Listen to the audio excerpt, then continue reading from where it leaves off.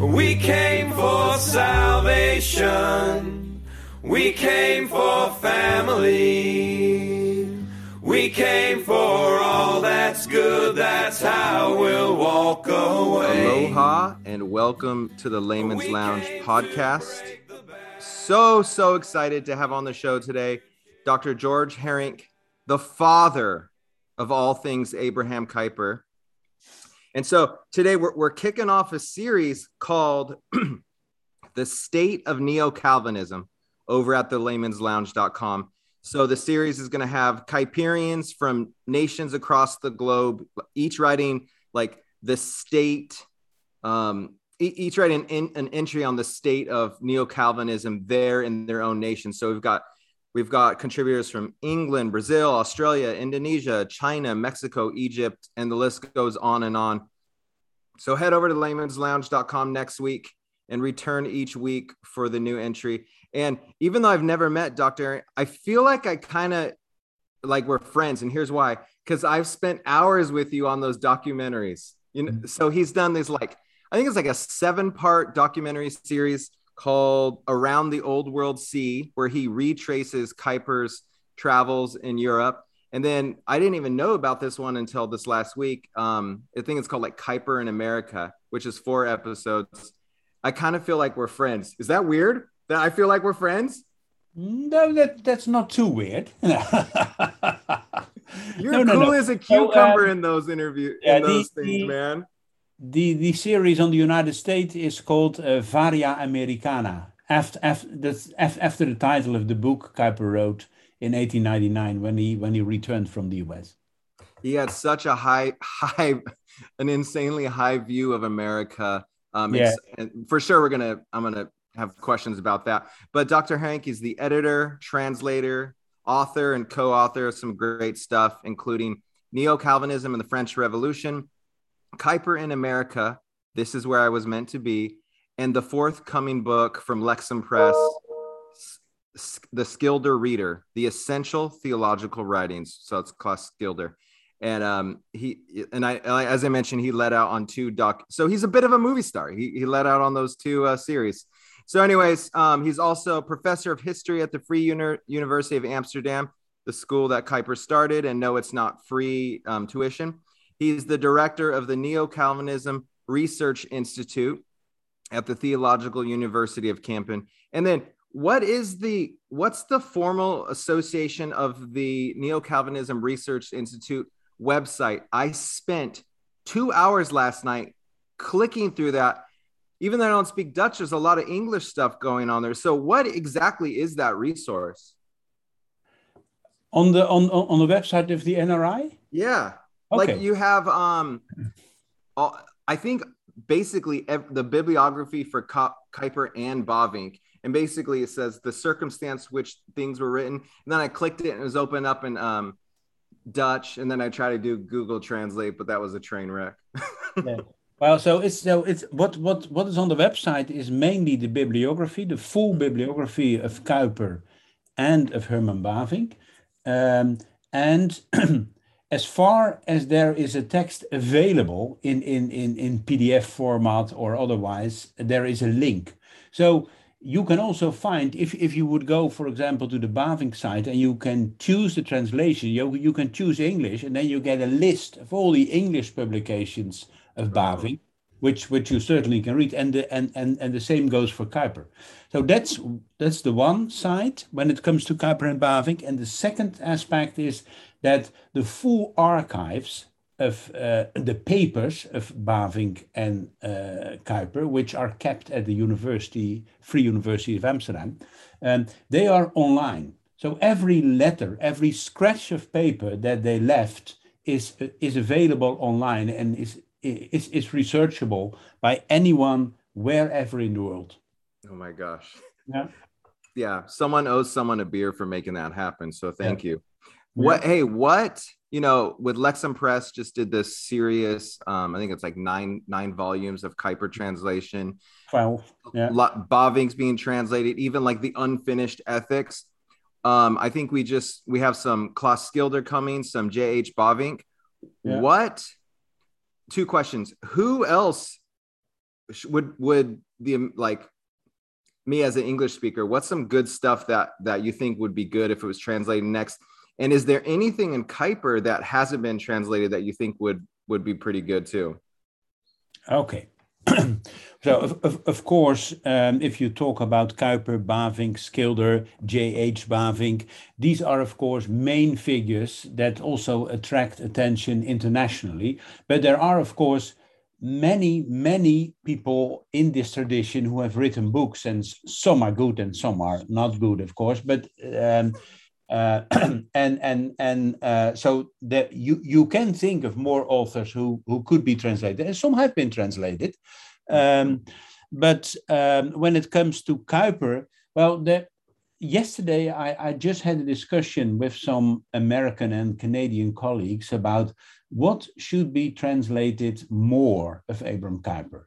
And well, one of the things is we are discussing is his Dictaten Dogmatiek. So what he taught on systematic theology. So his students took notes and they have been published. So that's an item. But the largest part of Kuyper's work has not been published, and that is hidden in his periodicals, in the Herald, in the Standard, his daily newspaper, and that he wrote a lot of series of articles in those newspapers, which have not been published yet. So that's still possible.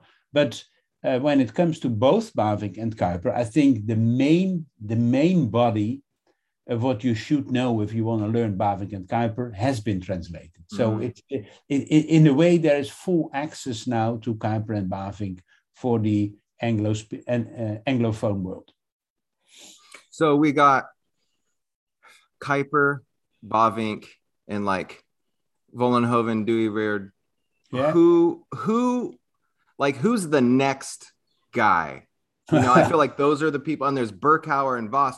Who would you say is the person, either who, it's not that they might have had as much influence, but like who would you say carried forth the tradition? Like maybe they even sort of engaged with Kuyper. Like it could be like someone like Schilder. Who would you say was the next person?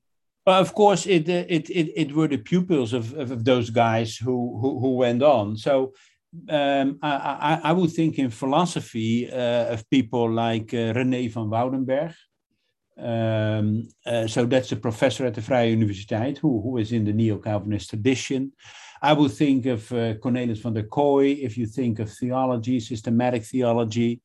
That part of his work has been translated. That's a professor of ethics. That is Dauma.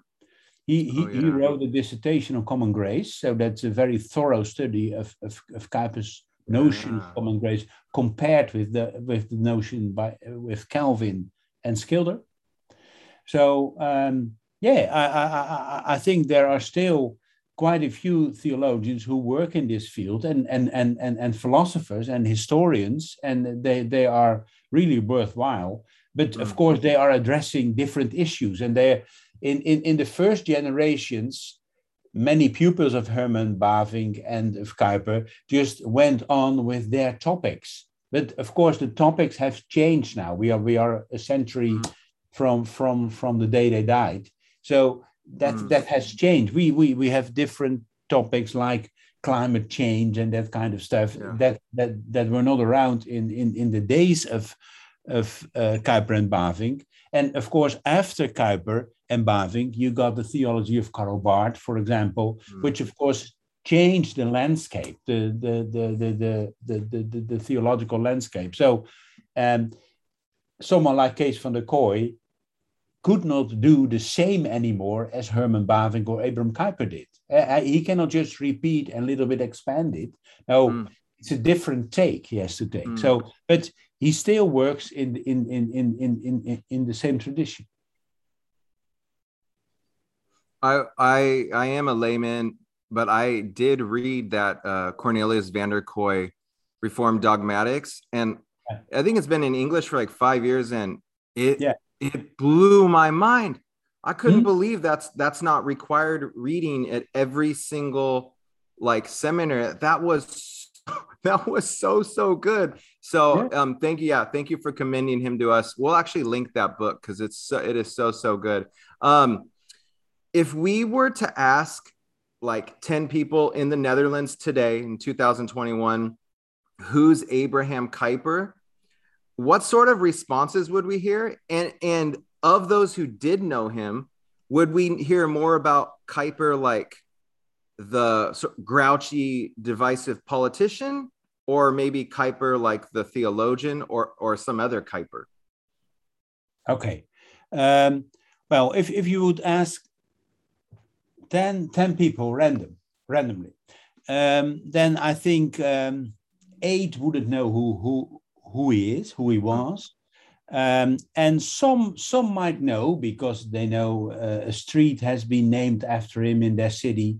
And maybe someone knows that he was a politician. So theology is behind the horizon of most Dutchmen. So they wouldn't know about it. And if they know, they would have the same idea they have about Kuyper the politician, that he was divisive, that there were polemics around him, that he was the father of pillarization, and that because of conflicts he deposed professors at the university, etc. So it's always about conflict and about being a personality larger than life. Yeah, so there was not much room behind, next, or after Abraham Kuyper. It was Abraham Kuyper, the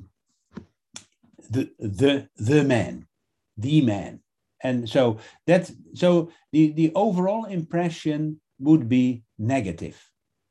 And that is one of the reasons why many people in the Netherlands are amazed when they learn that Kuyper's work is being translated into English, and not only into Spanish, into Portuguese, into Chinese, into Indonesian. What's happening? Yeah. So the first conclusion is those guys are lagging behind. They are a century behind. We know better. We know better. So and the same goes for Bavinck. They don't understand that Bavinck's theology is so popular outside of the Netherlands. So in the Netherlands, no one reads Bavinck. No one reads Kuyper. I know of only one guy who still reads Kuyper every day, and that's this professor of philosophy, René van Woudenberg. He every day reads a meditation written by Kuyper. Oh, that's awesome. But in general, people see him at best as an interesting historical topic, and at worst, someone who always quarrels. That's weird because I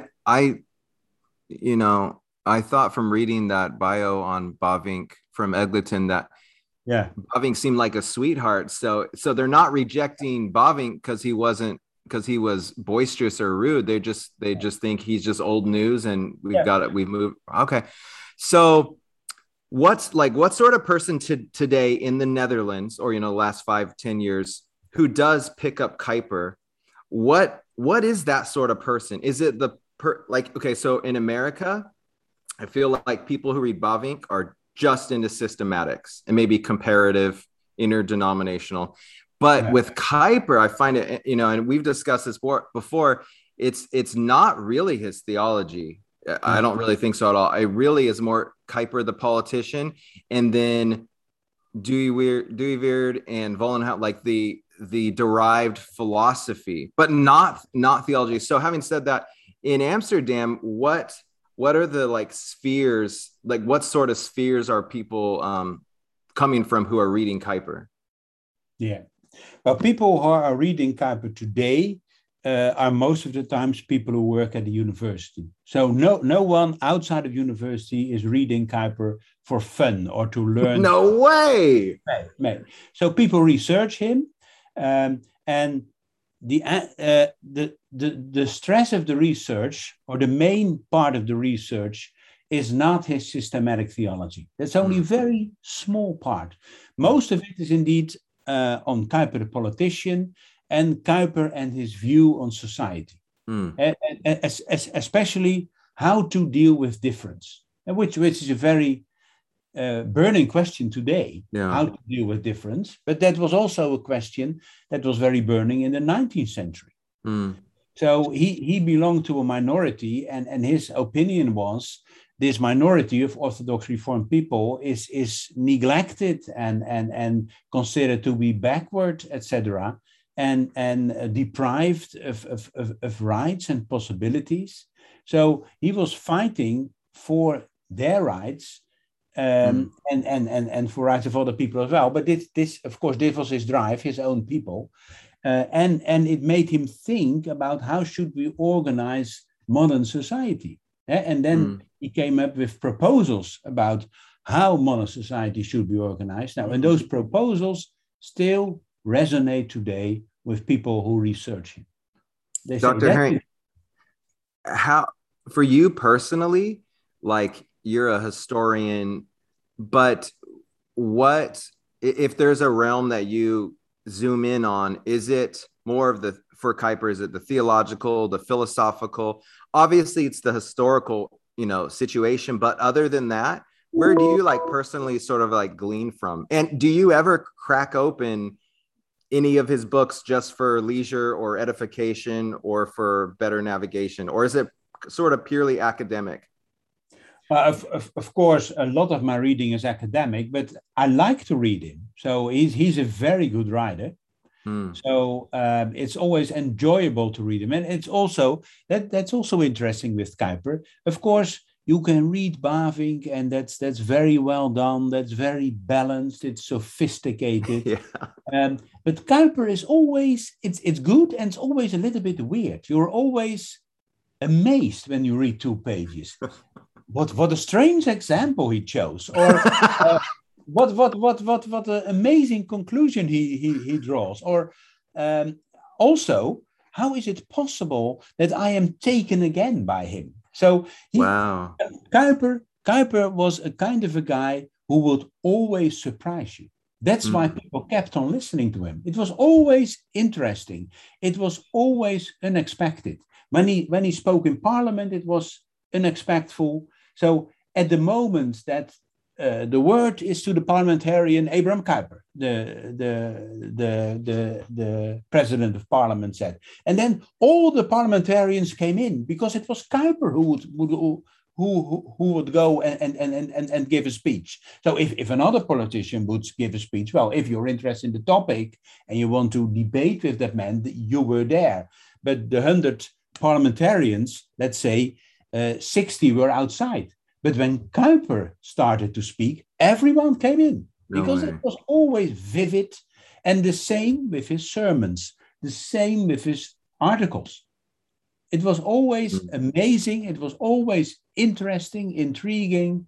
And people, as we say in Dutch, that's not a good saying, I think, in English, but they hang at his lips. They wanted to hear every word. And he always put a spell on his audience. Whoa. He was very successful in that.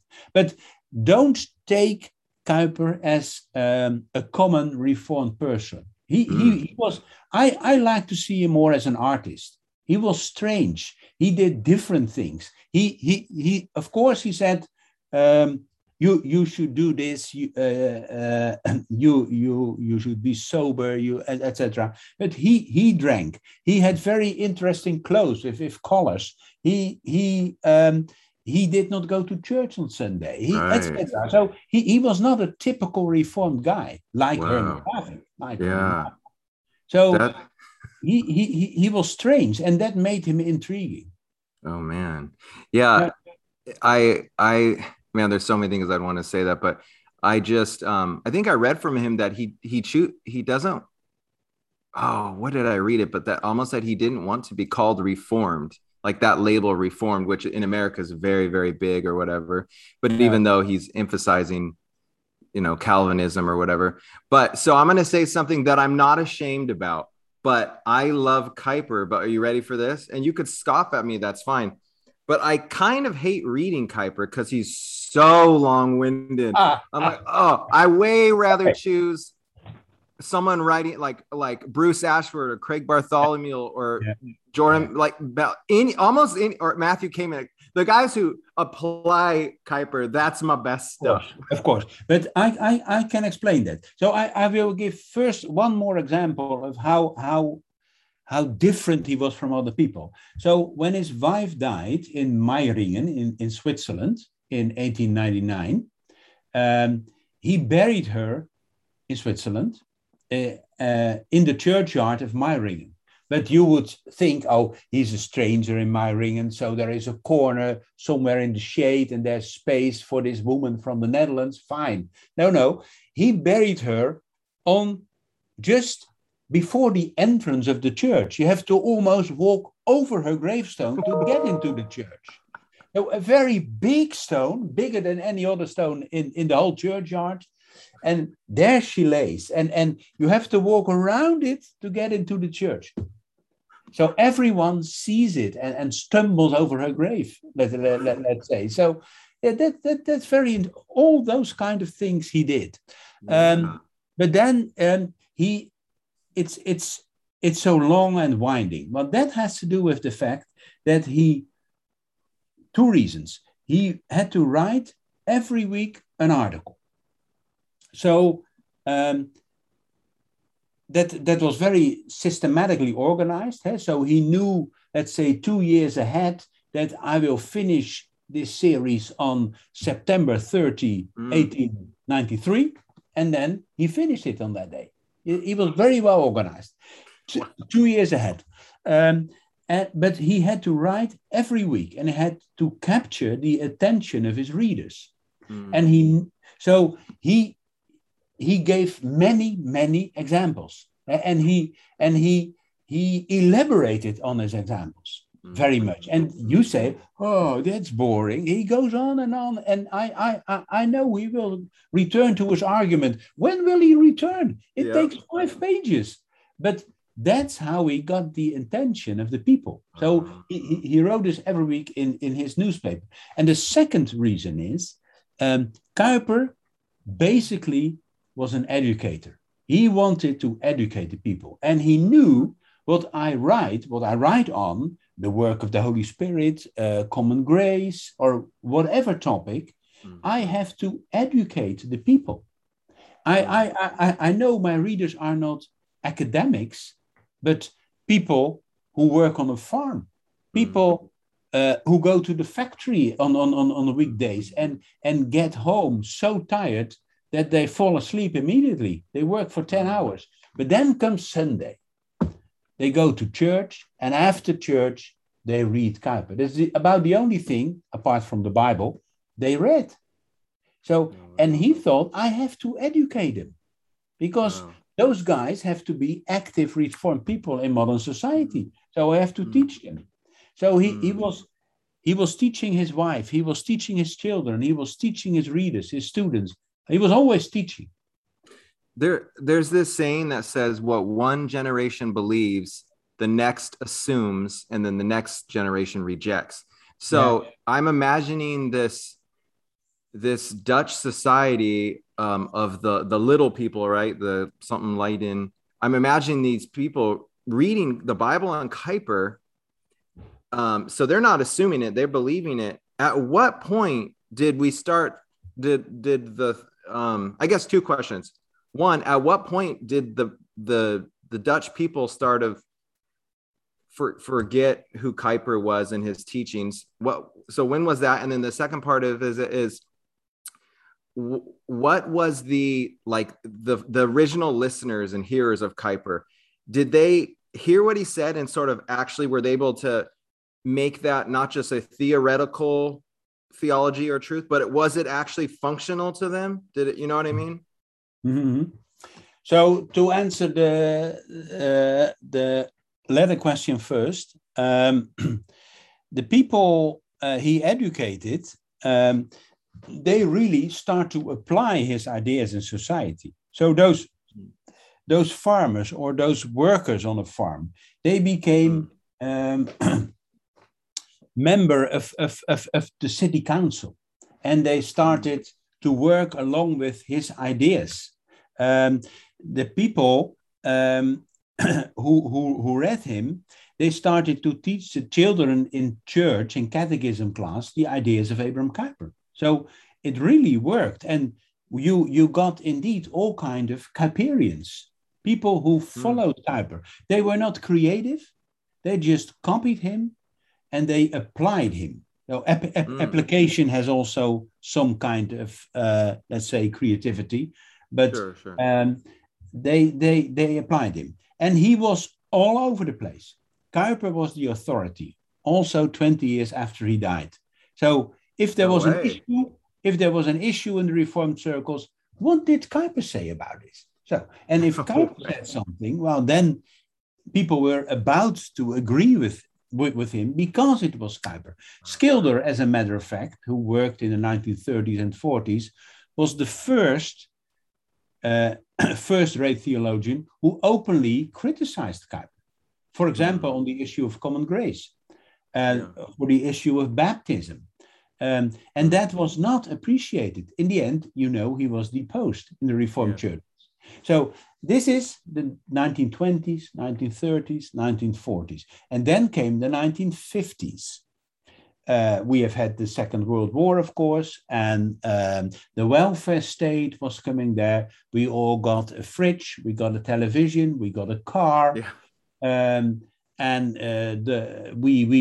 started to go on holiday, and then quite fast, the interest in Kuyper dwindled down.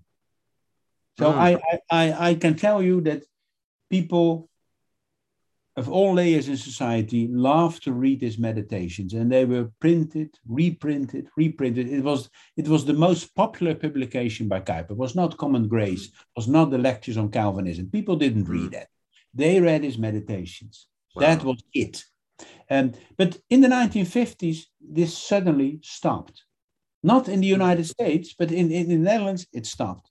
That has to do with the fact that society was changing. So it was more important. It started to become more important, let's say, to be yourself than to belong to a group, for example. Yeah. And Kuyper's vision of society was a society of groups, people who belong together on the base of worldview. But now the individuality became more important, and people learned to know more about the other groups because of the television. So when the television was on in the 1950s and 60s, you could only choose one or two channels. That's how it started. So suddenly you listen to a social democrat who was in your room on the screen. Or you listen to a Catholic who was in your room on the screen. Well, they had never been there because you didn't talk with Catholics. You didn't mix with social democrats as a Reformed guy. So suddenly those walls fell away. Wow! And people found out they are people like us. Wow! And they have the same kind of problems and the same kind of interests, etc. So, and then it started to dwindle down, and rather fast. And the same happened in Catholic circles. The same happened in social democratic circles. And so, all those ideas they suddenly disappeared, and the individuality of the people became way more important than belonging to a group. Be yourself. Be yourself. Yeah. I'm totally fascinated that you said that the litmus test or the canon besides the Bible was going back to what Kuyper said on a subject. So like in America right now, I would really truly say most Kuyperians are really like they vote Democrat, for example. Right? They're voting. I'm not saying that's right or wrong, but I would say most would vote for Biden over Trump, and would be even just yesterday. I'm on I bet a lot of the listeners will know, but a like a reformational philosophy thread where all these people that you probably know of are on it. And I had posted something about the vaccination, just asking them what they think in response to, there's this guy named Joe Boot, right? Who's the kind of a Kuyperian Rushadani guy. Anyways, almost everyone said vaccination mandates are okay. Kuyper would be totally okay with that, blah, blah, blah. But I was just literally reading just a few months ago, and there's this quote from Kuyper about forced like cowpox vaccination. And he says, no way, don't do it. Don't even mess with it. So my question isn't to you, is not about pro or not forced vaccinations or Biden or Trump. I just think it's interesting. And I wonder if you have anything to say to it. Or another thing is, like, I just started reading Women of the Old Testament, right? Mm-hmm. Just started reading this devotional, and I read it, and it's woo. It, even though I'm a pretty conservative guy, I'm like, whoa, the way he's talking about women in here is like, but it just reads like everyone else previous to the 1960s, right? And so I'm not saying he's right or wrong, but what I'm saying is there is a marked, but most, I shared that, and a lot of the Kuyperians that I know in America sort of reject that as well. All that to say, you're mentioning how folks would go back to Kuyper and say, what did Kuyper say? But now in America, it seems like we'll take the meat of Kuyper and spit the bones, but they're calling it bones, whereas everyone else would. Yeah. So anyways, that's a long thing. I don't even know what the question is, but could you speak to that as far as you've seen it? Well, of course. So in the Netherlands, for a long time, you had, if you had a problem, you read Kuyper, and there was the answer. And it was hard to deviate from his solution to a certain problem. So that's what you had to follow then. I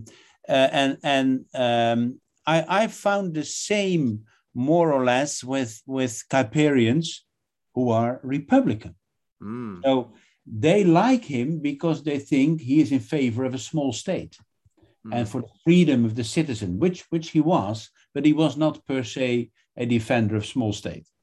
But talking about Kuyper, of course, there are all kinds of issues that would, that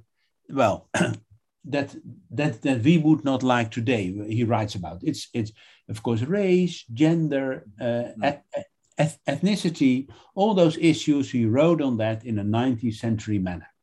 So that's of course what we not really like. But it's hard to take that part out of Kuyper and say, well, now we have the good part of Kuyper, because of course this all belongs together. It's like Vincent Bacody. I guess you know his name.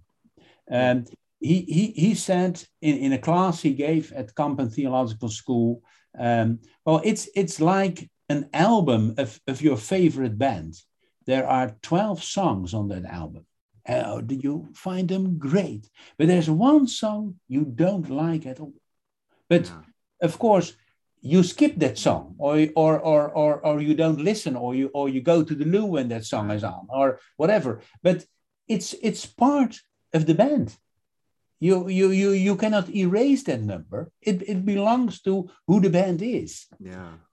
So that's also the point with Kuyper. It's not, people today, of course, like to erase things of history. So people thought wrong about race in the 19th century, so away with those people. But that's not the way, anyway, I as a historian would say, that we should deal with those people. We have to accept them rather than all. And so of course there are issues we think different on. But the interesting thing is, if you start reading Kuyper, I will give two examples. If you start reading Kuyper on vaccination, for example, then you will find out that it's not, is he now pro or against vaccination? No, he puts the issue of vaccination in the broader atmosphere of the freedom of conscience, for example. What rights does a state have to interfere with the personal life of a citizen? And so he has a broader view on that. And of course, he was in favor of vaccination because he said that's and he celebrated that's them. common grace. God gives us these kind of medicines, Yep. so please use them. But he says a state may never force people to use it. So the discussion is going on in the Netherlands and it's going on in the United States as well. So there are companies in the US that require you to be vaccinated to come to the office. Well, Kuyper would say that's wrong. You can try to convince the people, but this is a matter of conscience. So you can never force in issues of conscience. You can try to convince, you can argue. But if someone says, well, I listen to your arguments, I know your arguments, I just don't agree with them because I think that I'm not allowed to do this. So so that's one aspect. And when it comes to race, for example, Kuyper was not very sensitive of racial issues in society. The first time he met Black people was in the United States in 1898. That was his first experience. And so there were boys who took his suitcase into the train and from the train. Those were Black guys. He heard a Black woman sing beautifully. And he saw Black people with rings, golden rings, etc. And he concluded, oh, those people have been slaves, they have been emancipated, but they still have to adjust to what it is to be a free man. Well, that's not a very nice comment on the Black people in the United States, but he just was not used to it. But he thought about the issue. Yes, he did think about it. So, because what happened in 1896 in a church in Batavia, in the Dutch East Indies, there was a Reformed church with a Kuyperian minister. And he learned that in Batavia, the white people went to church separated from the indigenous people, from the Javanese people. And not knowing what was going on there, he immediately wrote an article and he said, this is wrong. The gospel says in Christ, there is no woman or man, there is no white or Black, etc. So he was sensitive to this issue in the church because that was what he thought about. But he didn't apply this idea to society. Later, Kuyper did, of course, but he didn't do it. Yeah, it's crazy because I watched that episode last night where he's on the train. I was cringing and I was like, "Ooh, this is rough." I could tell you didn't even like sharing that. Yeah. But then the interesting thing is, so Kuyper was not very sensitive to the issue, and we could blame him for that. But that's what the reality is. But Herman Bavinck, he had students in the 1910s from South Africa. And he had a discussion with him on the color bar. And those guys said, well, Professor Bavinck, you don't understand. Those Black people and those white people, they just cannot live together because the cultural difference is too big. So we have to separate them. That's better for each of them. And then Bavinck said, well, this may be true, but I think it's not what the Bible asks, to separate those along color lines. And then the guys said, the white guys who studied at the Vrije Universiteit, they said to Bavinck, you have one daughter, Professor Bavinck. Suppose she would come home and with a Black man and tell you, I want to marry that man. What would you say? Well, Bavinck said, he was honest, I would not like that. I would not like that. But he says, my granddaughter, so in 2 generations, will think this is normal. And that's the way we have to go. I agree, I am not used to it, but I should get adapted to that. Wow. Yeah. Man, so I'm in this ongoing email correspondence with a certain, like really sort of, I don't even know how I'm able to email this guy, this really prominent Reformed guy who's at like a really like legit institution, reformed seminary here. And we go back and forth. Like he like hates Neo-Calvin. He loathes Neo-Calvin. Like he's ragging on it all the time. And I think his summary, I want to read to you his summary, and I would just love to hear you respond to it. It's pretty rough. He says, the Netherlands had the most powerful advocate for cultural transformation in Abraham Kuyper. He built multiple institutions, a university, 2 newspapers, a denomination, and served in parliament and in government. A century later, there's almost no trace of his presence in the Netherlands. The Neo-Calvinists mostly picked one side or other in his 2 planks, antithesis and common grace. The Neo-Calvinists have transformed nothing anywhere in America. It's all a fundraising scheme. I actually don't know. I don't even know what that part means, but they don't run anyone for Congress. Their institutions have become broadly evangelical. And he says that sort of in a negative way, because he's like, it's all about reform. Evangelical, evangelical on the way to becoming theologically liberal, end quote. There's a lot there. I would love to hear, and like, I know some of those, we hear them often, so I'd love to hear you respond to that. Yeah. Well, in the first place, this is often used as an argument against Kuyper and against Bavinck, that a century ago they were influential and now they are not. Yeah. But what about any other politician or theologian of their days?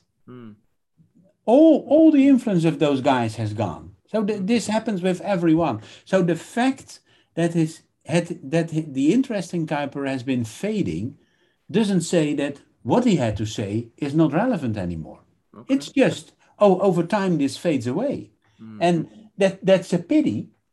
For the other side is, of course, that 100 years after he died, there is still a guy who think it is important to criticize Abraham Kuyper. That means that he is still important. Okay, touche, Harinck. Yeah, so it's very interesting that this man is still busy combating Neo-Calvinism. So that means somewhere it's alive. Wow, that's good. Well played, sir. Yeah, thank you. So in America, there's this thing called Young Restless Reformed. I'm not sure if you caught wind of that, but it happened like 15 years ago. A bunch of, I was swept up in that, right? It's like a bunch of people who were at the time, like sort of Baptistic, like Baptists or whatever. They basically started reading Jonathan Edwards and John Piper and Charles Spurgeon and things like this. And they're so soteriologically, they became like adherents of Tulip. And then they call themselves, as you know, they call themselves Neo-Calvinists, which makes all the real Neo-Calvinists so annoyed. Yeah. But better search results on the internet, I guess. But anyways, I was interviewing just yesterday, this guy named Colin Hansen, who actually coined the term and wrote the article originally. And I asked him what became of 15 years later, what became of those people? Like what camps did they sort of lean into and what denominations? And one of the first thing he said was this. He said something like this. Yeah, many of them or some of them sort of became Kuyperian, but they weren't only not able to change the world, but they realized they couldn't even sort of like change their own heart and make the bed, which is a totally that's all Christianity, right? Like, and I think there's this Matthew Kamenick article where he quotes someone else, but he said, everyone wants revolution, but no one wants to do the dishes. So anyways, I think that's a fair judgment. If you don't really have a total big picture, that basically it assumes Kuyperians want to radically transform and just whatever, but we realize we can't even like be nice to our wives or whatever. Do you have any thoughts on that one? So they are always working or busy with the grand design, and they don't look after their neighbors. Oh man, you said it well. I don't think that's correct. That's correct. That's a caricature, I think. So so we in we in the Netherlands, of course, we also like to make caricatures of each other. So you talk about the civilized people who are the liberals, or you talk about the Roman Catholics as people who act like sheep in a flock, etc. They just listen. The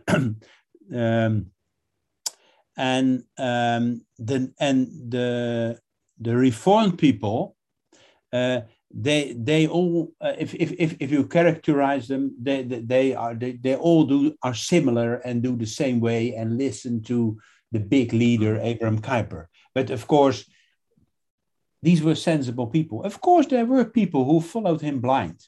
That's in every group. But I think in general that was not the case. There were a lot of people who criticized him, and also among his best friends, and who opposed him and had different ideas. But of course, he was dominant. But still, there were people around him who didn't agree with him and had their own ideas and also went their own ways. So I think it is not right if you say Kuyperians were like this and they care for their wife, because of course there were bad marriages, there were good marriages, there were people who always would pay attention to their wife and were kind to their children, and there were guys who were not, of course.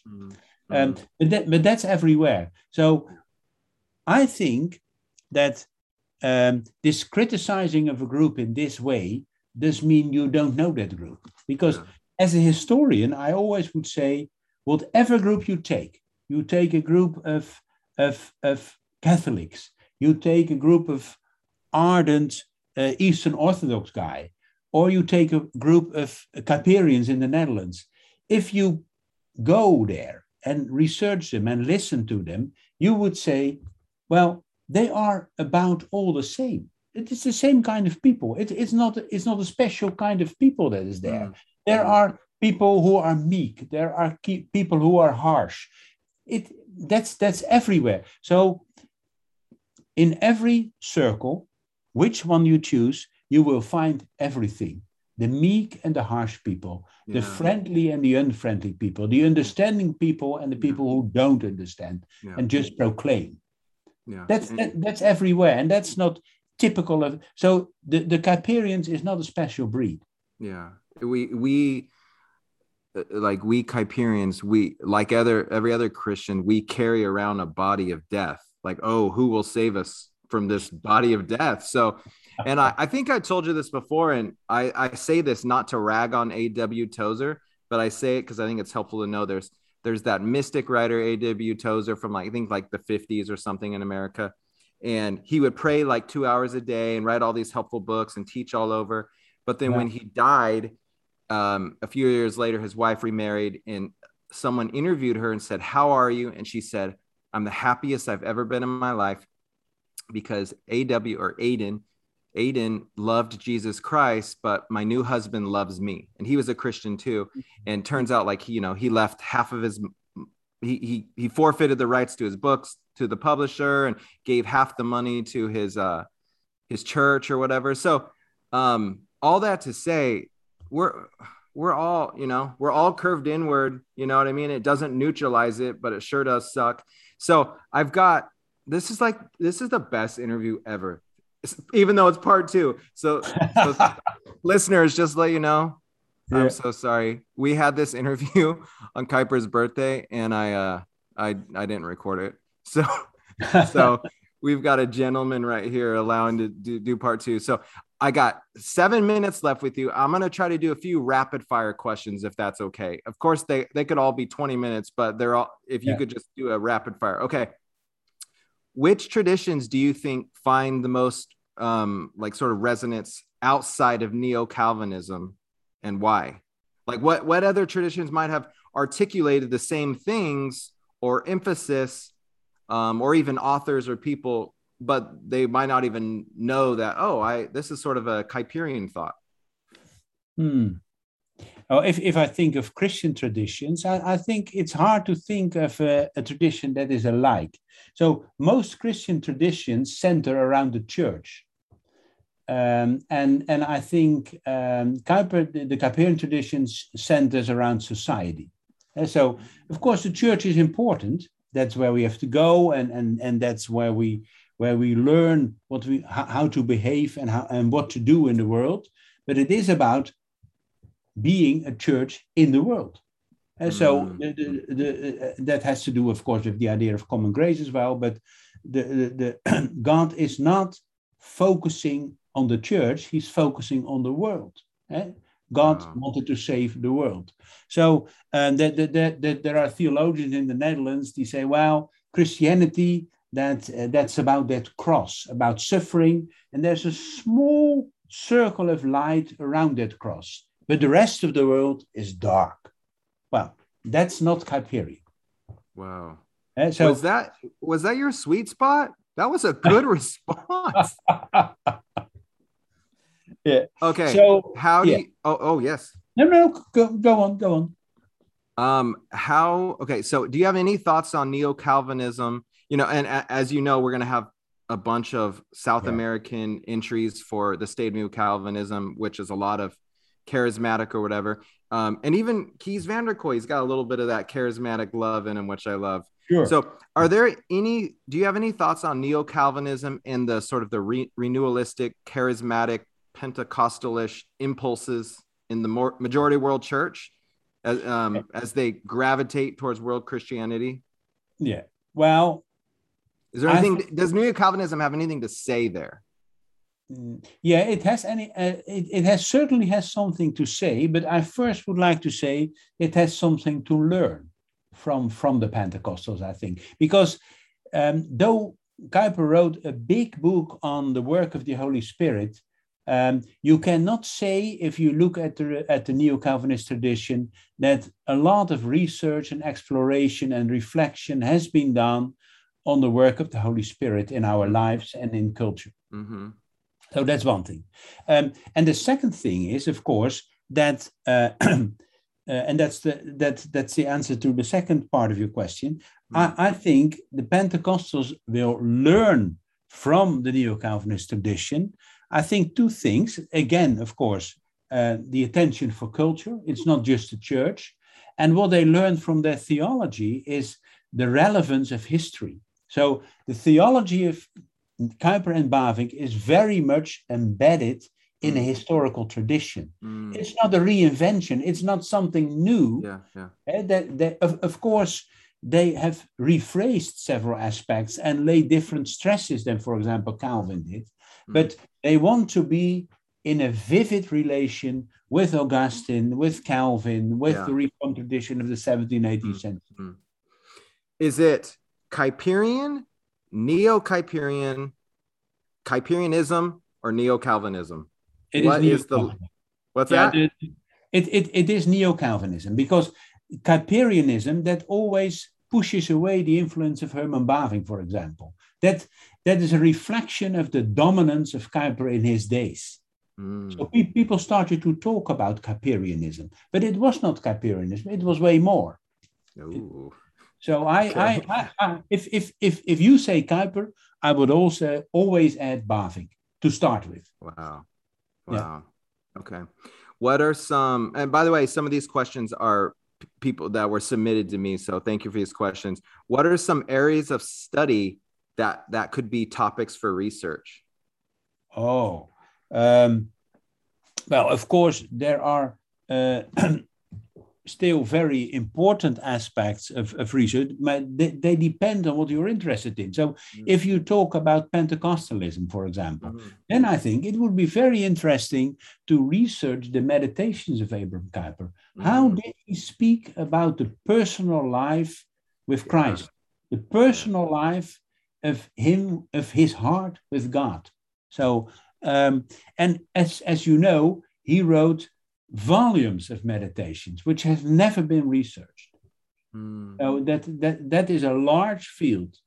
And of course, then there is all kinds of research possible when it comes to his relation to, let's say, economics, for example. Of course, there is a lot of debate about our economic system. Well, how did Kuyper think on those issues, those relations between labor and capital, etc.? So the economic aspect in his work, which is there.